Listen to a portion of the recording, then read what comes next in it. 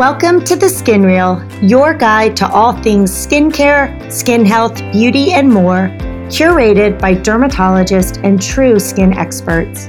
I'm your host, Dr. Mary Alice Mina. I'm a double board certified dermatologist and dermatologic surgeon with over a decade of clinical experience.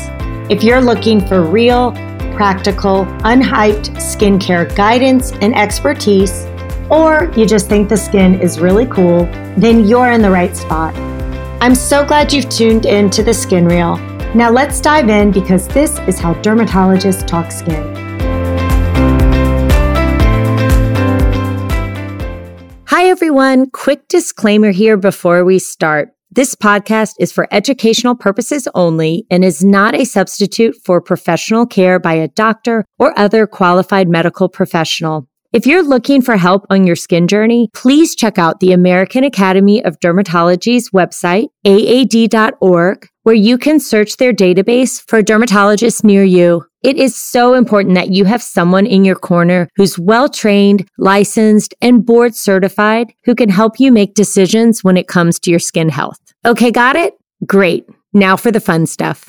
Hi, everyone. Thanks so much for joining me on this week's episode of The Skin Reel. This week, I am really excited to have a fellow Mohs and procedural dermatologist on with me, Dr. Brittany Buhalog. And she's going to be sharing with us everything you need to know about peptides because they are getting a lot of news in the media. I know my patients are asking about them, and I can't wait to discuss this further. Dr. Buhalog, thanks so much for being here. Thank you, Dr. Mina, for having me on your podcast. I'm excited to be here. Great. Well, let's just get right into it. What are peptides for people who maybe haven't heard about these? Great question. As you mentioned, these are really exploding in the cosmetics and cosmeceutical sphere. And so I think getting a better idea of what they are, how they work, if they're right for you, will be a great thing for your audience.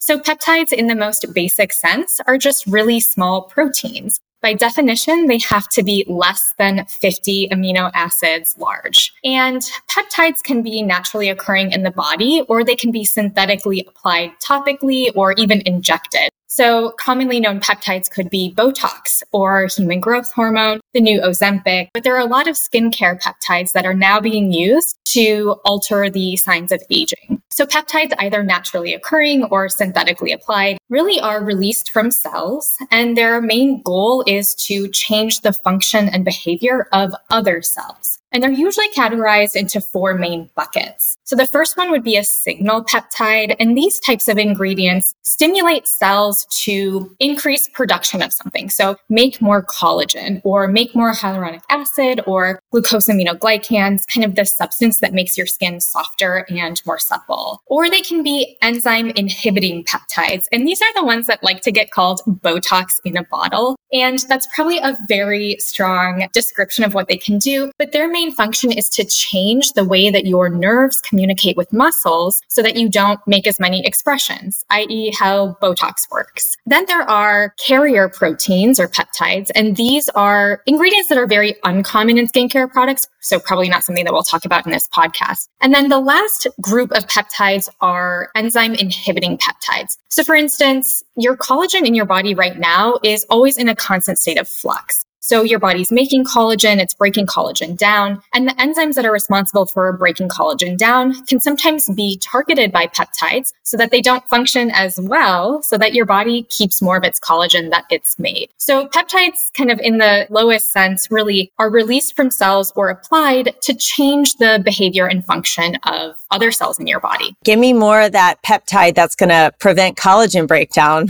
right? Yes, exactly. We want to build it up and then not have it go away. Absolutely. Well, relating to skincare, what's most common? Are these peptides something that we apply topically on our skin, or is it something that we inject or take a pill? What are you seeing as the most beneficial for our patients with skin concerns? So obviously one of the most beneficial peptides is going to be Botox if you're looking for reducing fine lines and wrinkles. But that is an injected peptide, and peptides in the skincare industry are really being applied topically or can be used after a minor procedure like at-home microneedling or a slightly more major procedure such as in-office microneedling or ablative or fractionated ablative types of laser procedures. So when that skin barrier is broken, some of these peptides can be applied to enhance wound healing, reduce inflammation, and stimulate collagen production. So the main source of peptides that we're not injecting as Botox really are being applied in skincare products. And how do you know if your skincare product has a peptide in it? Is it going to say, or do you have to specifically buy something with peptides? So because peptides are getting really hot, a lot of the marketing is surrounding using peptide in the name. So if you search on Sephora, you're going to find hundreds of products that say peptide in them. And often if you look in the ingredients list, you're going to see pentapeptide 7 or tripeptide 3. You're going to actually see peptide in that name in the ingredient list, and you will most likely see it in the name of the product itself. I feel like marketers definitely know this is a buzzword, and they are going to put that loud and clear on the bottle. They want you to know they've got peptides in there. Yeah, for sure. I mean, if I was a marketer, I would put it everywhere. Usually in the ingredients list, they're going to be listed as something peptide with a number following it. But there are two more brand name peptides. One is called Matrixyl 3000 and the other is called argyroline, that you might see those names instead of their peptide with number counterpart afterwards. And those have just been branded peptides that have a little bit more research behind their efficacy. Well, speaking of that, because on this podcast, I really like to have data-backed and scientifically driven information for the audience. So is this just hype, or does it really work? Do these peptides really work and provide benefit? I think the true answer is somewhere in the middle. So there are studies done on the individual peptides, and many of the studies, unfortunately, are industry sponsored. So what that means is, let's say I have a brand and it's called Dr. Brittany and Dr. Mina Skincare. And I want to show that the peptides in my eye cream are beneficial. I'm going to conduct a study in a way that I think I'm going to show that after 4 weeks of use, my eye cream significantly reduces crow's feet or lines around the eyes. And when I publish this paper, I'm going to use photos of the best looking subject or the best patient who had the biggest result, and then publish those in a journal. So when these industry-sponsored studies are published, they usually show pretty good results. So for example, Matrixyl 3000, which is a peptide that stimulates collagen production. It's actually composed of two different peptides, palmitoyl tripeptide 1 and palmitoyl tetrapeptide 7. It's going to show that these have about a 30 to 40% improvement in wrinkle density, depth, and about a 20% improvement in skin suppleness or bounciness. And those numbers usually come right from the manufacturer. So they're highly incentivized to make sure that they look really good. They want to sell a product. And so I think if you're looking at product sponsored or industry sponsored studies looking at the efficacy and you see maybe a 30 to 40% improvement in wrinkles, you can probably expect to have a smaller actual improvement than what they're publishing or posting on their website. So you want to try and see that there is some data-driven efficacy, but I'm always a little bit skeptical as to the studies that are published by the manufacturer of the branded ingredient itself. Absolutely. You have to sort of take it with a grain of salt, right? Yes, they saw some improvement, but you do need to know who's funding the study. What was the placebo group using? Were they using anything, nothing?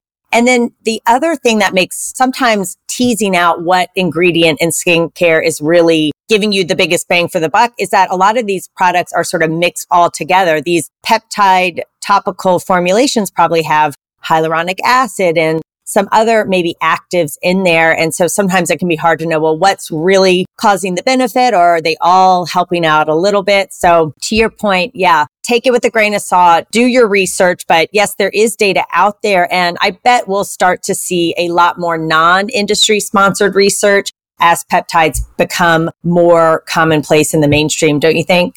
Oh, completely agreed. And I think a lot of the research is also going to how you can use topically applied products to enhance the effects of maybe in-office procedures. So I could definitely see some peptide products being applied after laser resurfacing, for instance, to see how it reduces downtime, enhances the collagen building results from those procedures. So I think we're going to see more in the literature. And once that happens, then we can really translate that to what it means at the bedside with our patients and how we can get them the best results for skin improvement and anti-aging goals. I think where peptides really can have a important role is after these in-office procedures that we know are stimulating collagen or increasing cell turnover. And I would love to be able to tell my patients, yes, your downtime is going to be cut in half by using these peptides that help with wound healing, and your results are going to be even better by using these peptides. So I think that's a really cool area. And I'm looking forward to using these on my patients and just kind of seeing if we can get improvement, greater results, and shorter downtime. But yeah, if you just think using this one cream is going to magically cure you of normal aging processes and bad sun habits and diet and stuff like that, I think you're going to be disappointed.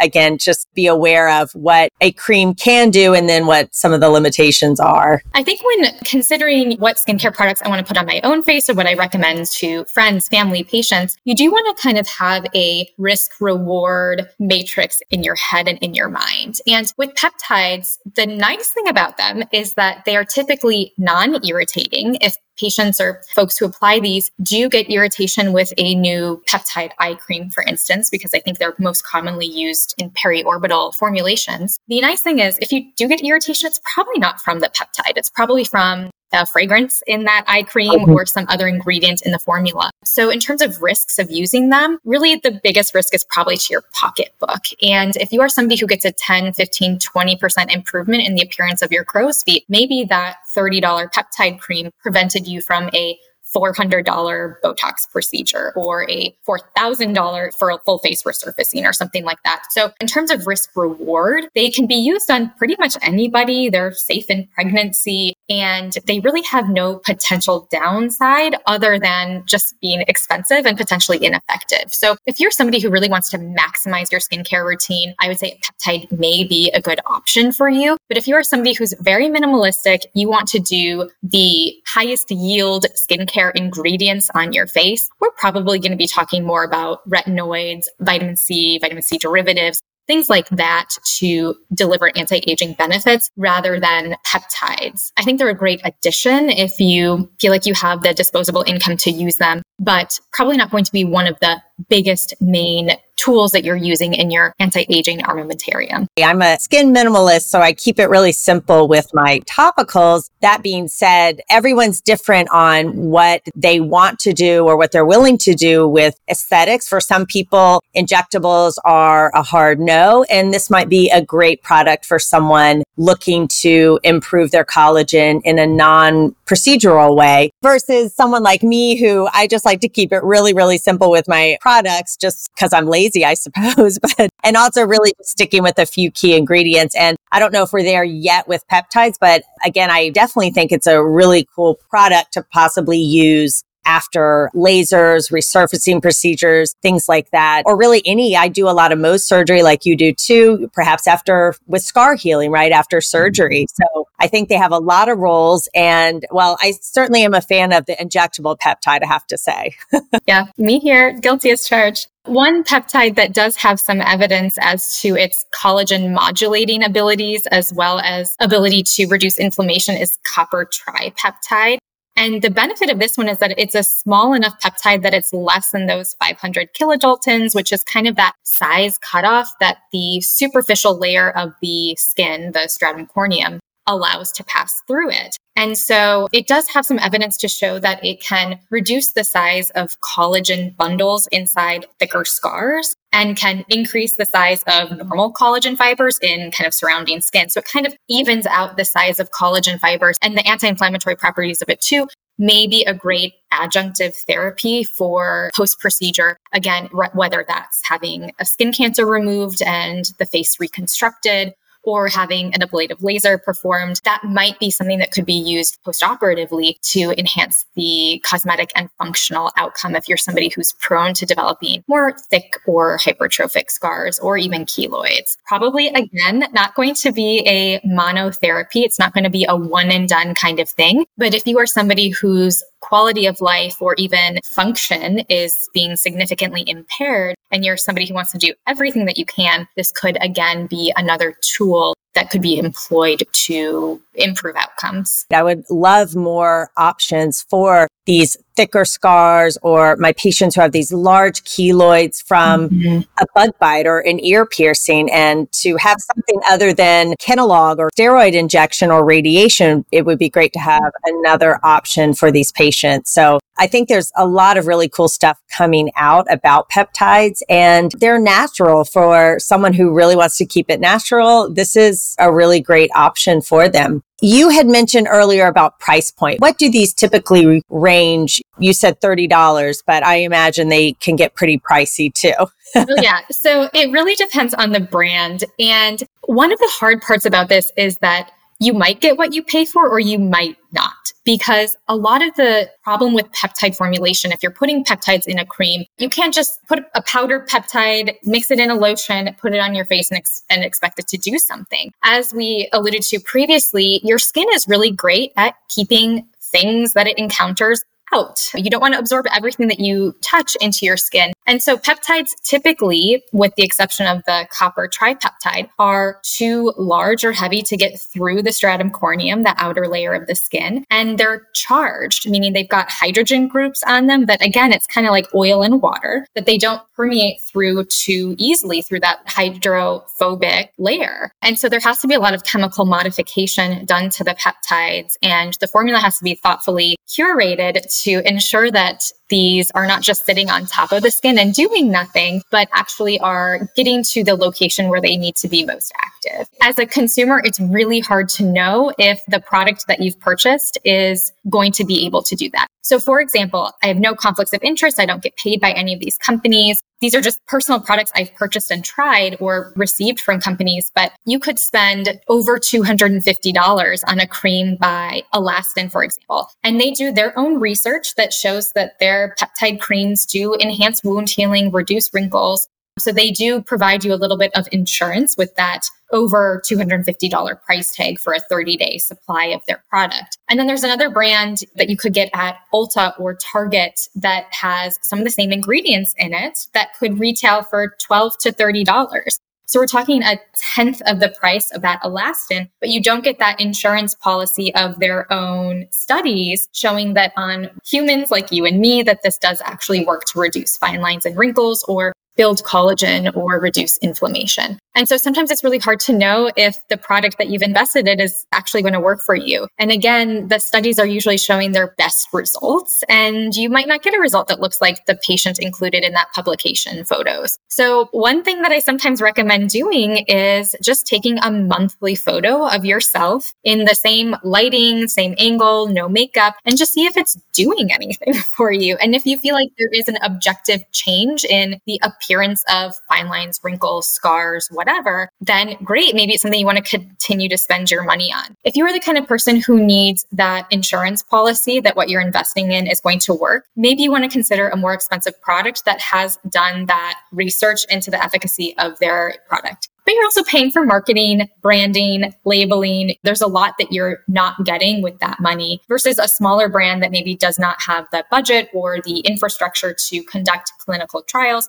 to show that their product does work. And again, there's so little transparency in, for example, Matrixyl in the studies used by the manufacturer, they used a 3% solution. And argyroline, which is kind of the touted Botox in a bottle, used either a 10 or 15% solution in their studies. These ingredients in the products that you're buying at Target or through a physician dispensed line don't give the concentrations of the peptides or active ingredients, or they very rarely do, I should say. So from a consumer standpoint, there's so little transparency, it's hard to know what you're getting. I personally, and again, this is just kind of my own bias, is to start with something kind of middle of the road because, they're probably maybe using better ingredients, but you're not paying for the large amounts of marketing and branding and reps that are going out to different offices to do in-office dispensing. So I try and go with something that's a little middle of the road priced, because then I hope that I'm getting quality ingredients, but still not paying for the extra name recognition.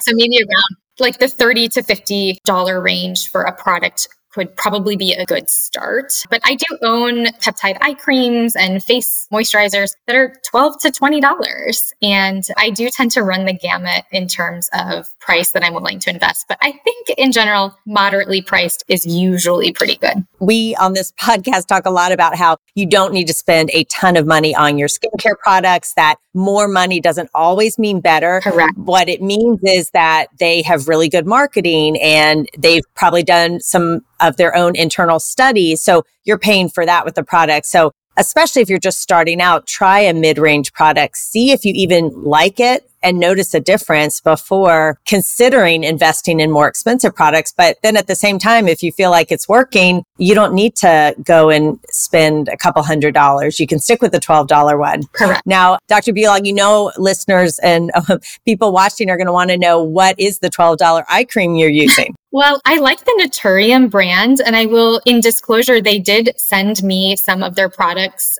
for free. I've never been paid by the brand, but I like the Naturium line. I have their face moisturizer as well as the eye cream, and it runs for around $20 or less. You can get it at Target, so it's really easily accessible. I also have a Blue Mercury brand M61 that I purchased all on my own, and I've almost completely used up that eye cream. But for me, it's a personal preference. They have very similar ingredients. I like the texture and consistency of the M61 eye cream a lot, which is why I continue to use it. And that's another thing to consider with skincare is if you don't like it, you're not going to use it. And that's one of the biggest things I tell patients with sunscreen even. As a skin cancer surgeon, all of my patients ask me what sunscreen they should be using. And I tell them, I don't care. As long as you like it, you'll use it. And SPF 50 or above usually. So it's the same thing with a topically applied peptide product or any sort of anti-aging product. You have to find a formula that you like. If you have more oily skin, you don't want an oil-based formula that you feel like is just going to melt off your face. And so I tend to have more dry, sensitive skin, and the Naturium and the M61 just works well for me. And I enjoy the texture and I enjoy using it. I do have really dry eyelids and I am prone to getting eyelid dermatitis.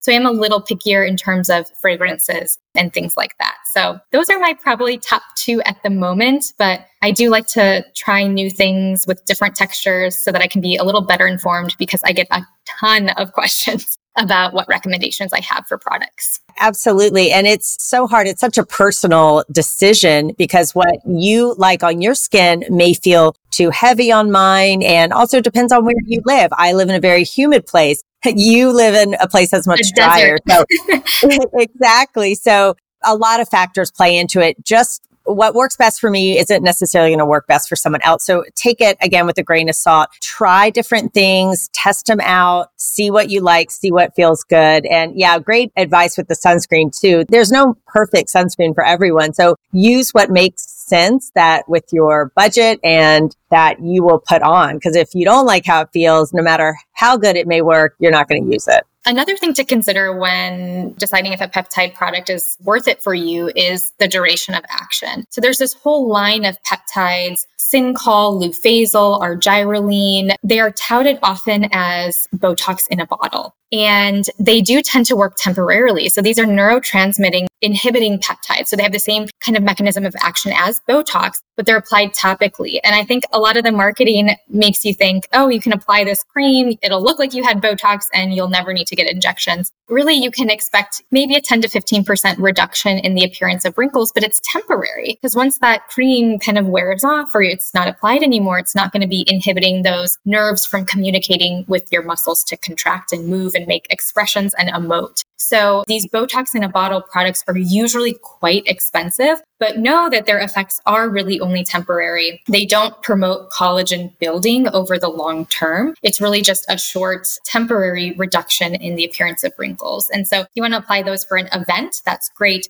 but you will probably be paying more of a premium for those. And I do think that a lot of that is marketing and these needles no more and Botox in a bottle types of products. Of course, I find that people after having Botox, their skin just looks really glowy and beautiful. I'm sure you've seen that too. So I know people are looking at how do we even apply Botox topically so you can still have the movement in you can still emote, you can still raise your eyebrows and have expression. I haven't used the Botox in a bottle type of peptides, those neurotransmitter inhibiting peptides extensively because I do get Botox injections. And so I don't feel like I really need them. But Botox injections they're peptides too. They do reduce the size and the appearance of pores. They reduce how much you sweat. They smooth everything out so you don't get those little textures that can change the way that light reflects off of your skin. So I'm just not knowledgeable about any data looking at any outcomes other than wrinkle depth, wrinkle density, or skin hydration. Those do tend to improve skin hydration, probably more the vehicle than the active ingredient. But I don't think that you're going to get the same just overall skin texture change in addition to the wrinkle changes that you would get with the injected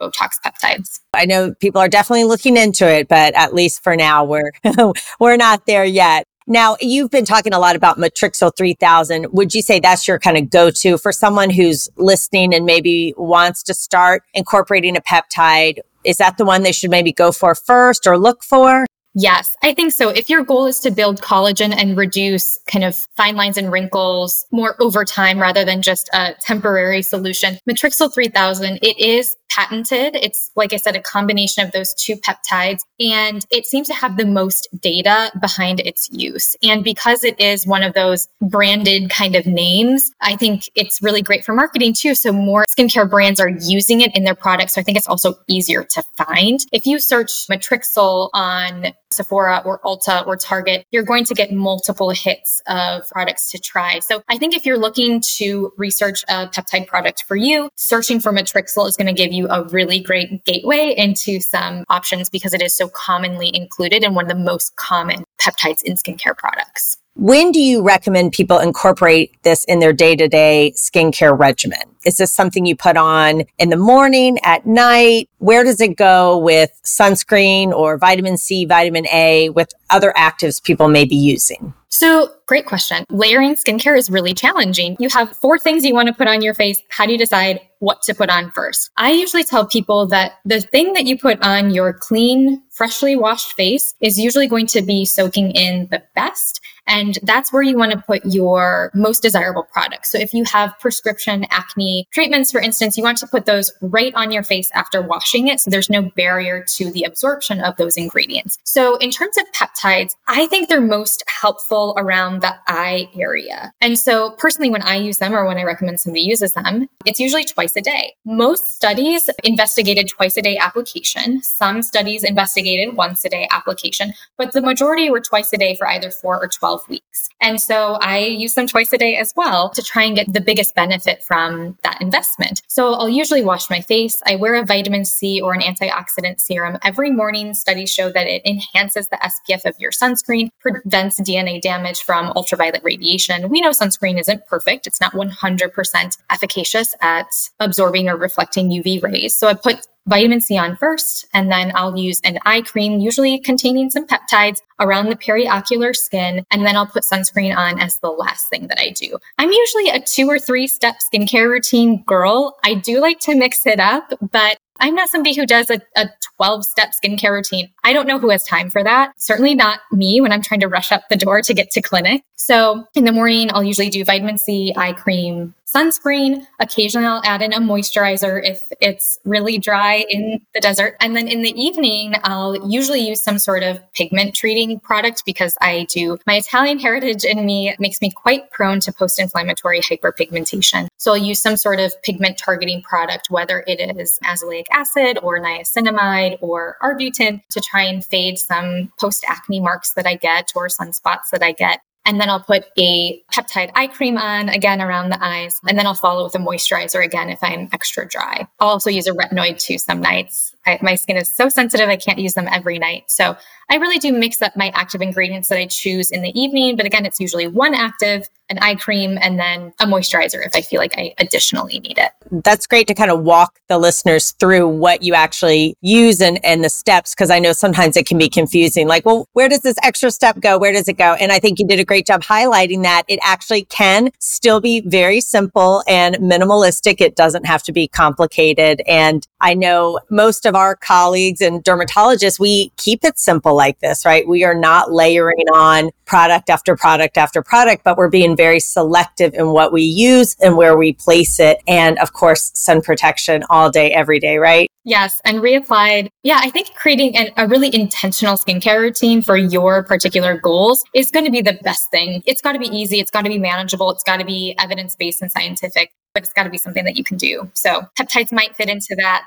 Perhaps they don't. But I think if you're somebody who's looking for maximizing anti-aging benefits, using them around the eyes is probably going to be the biggest. The skin is so thin there. So you're going to get the biggest bang for your buck from using peptides probably most around your eyes. And I love that you mentioned this earlier. It's pretty safe for really everyone, right? We didn't talk about this specifically, but all skin types can use this. It's not like it's only safe in one skin type and not others. And it's I would think a great option for someone who's pregnant, who maybe can't use the injectable peptides like Botox, right? During that time, and also can't use their vitamin A cream and may feel like, what can I do for my skin? I think being able to use a peptide could be a great way to still take care of your skin in a safe way, and that it's pretty well tolerated. I know vitamin C serums sometimes can be irritating. Vitamin A serums can be irritating to some people, but it's nice to know that peptides, hey, probably not the peptide itself that's irritating. If it is irritating your skin, maybe check out what the other ingredients are that you actually may be reacting more with those other fragrances or preservatives that are in there as well. Yes, absolutely. Kind of no risk. Again, other than just a financial investment, but really good for any skin type, any state in your life. So something worth trying if you're more of a skincare maximalist, or if you really do want to try and minimize fine lines and wrinkles as much as possible. Great advice. And I know I've learned a lot about peptides myself, Dr. Buhalog. If you could send our listeners out with maybe your top 3 pearls for someone thinking about peptides and what they should consider and do. Absolutely. So the most common peptides used in the skincare industry are designed to grow collagen or prevent your muscles from contracting so that you have a reduced appearance of fine lines and wrinkles. They tend to work best around the eyes because the skin is so thin there, and the ingredients can penetrate a little bit more deeply to give you kind of the biggest bang for your buck. They're safe to use in any skin type, any stage in your life, safe in pregnancy, breastfeeding, but they're not going to have much effect on pigmentation or other signs of aging, really just used for wrinkle reduction for the main part. Price point is usually a prohibitive barrier for people to trying peptides. So maybe don't go with the $300 cream. Start kind of middle of the road price point if you are considering adding this in addition to your skincare routine that you normally have. I know our listeners are going to want to follow you and learn more about some of the great stuff you're doing and the great content you're putting out on social media. So where can our listeners find you and follow you? Oh, sure. I'm most active on Instagram. I also have a TikTok page as well. But my handle for both is Britt the Skin MD, and you can find me at either platform at that username. Awesome. I love it. And I will include that in the show notes so everyone knows where to find you. And it has been a pleasure having you on, Dr. Buhalog. Thank you so much for being here. Thank you for having me, Dr. Mina. This was fun. All right. We'll see everyone next week. Thank you so much for listening to The Skin Reel. I hope it's been informative, educational, and perhaps a little entertaining. If you enjoyed this podcast, be sure to like and subscribe and share with a friend. Don't want to stop your learning just yet? Head on over to theskinreel.com for show notes, blog posts, and so much more. Until next time, skin friends.